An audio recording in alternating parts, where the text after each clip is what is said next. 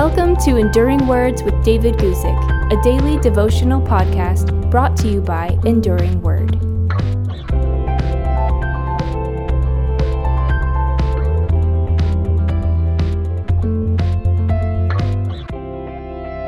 Today, I want to talk to you about two kinds of power, and I'm going to read to you from Acts chapter 12, verses 4 through 6.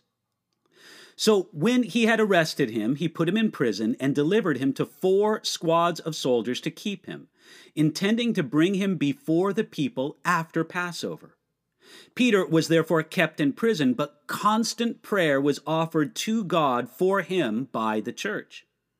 And when Herod was about to bring him out, that night Peter was sleeping, bound with 2 chains between 2 soldiers. And the guards before the door were keeping the prison. The first of the apostles had just been martyred a few verses before this in Acts chapter 12. This was James, who was one of the closest companions of Jesus, one of the 3, Peter, James, and John. Yet Herod, after killing James, was not satisfied. Herod saw his approval ratings going up in the opinion polls, and he thought that they might go up even more if he killed Peter. So, Peter was kept in prison, ready to be executed. Herod was nobody's fool.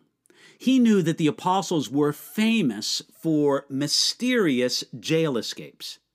Acts chapter 5, verses 17 through 21 is a good example of one.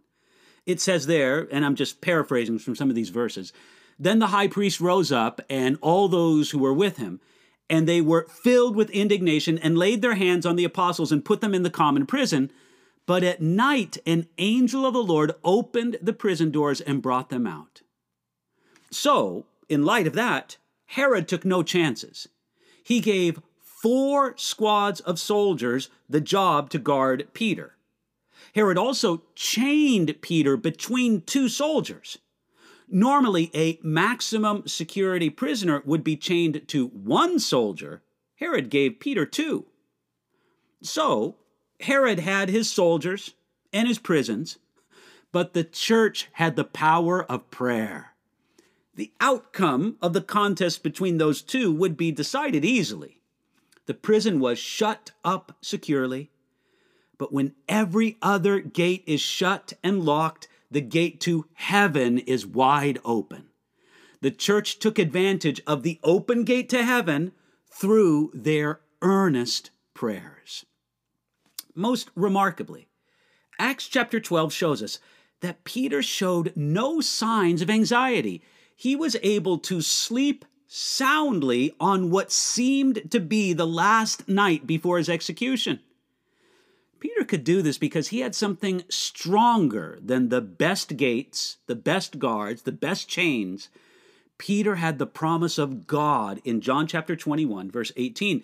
Jesus had told Peter about his death, "When you are old, you will stretch out your hands, and another will gird you and carry you where you do not wish." You see, Peter could reason through this like this. Jesus promised me that I would not die for him until I am old. It's only been a few years since he said that, and I'm not really old yet. So this is not my time. I may as well get a good night's sleep.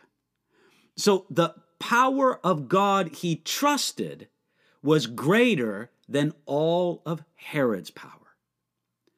When we have a genuine trust in God's promises, it brings a peace that passes understanding in our lives. Are you stressed?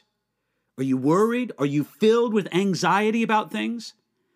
Then one way to address this is to get your eyes off of your circumstances and fix your eyes on the promises that God has made. Then you can be peaceful enough to sleep, even in the most desperate times. Remember, God's promise for you today. Psalm 127, verse 2, God gives his beloved sleep.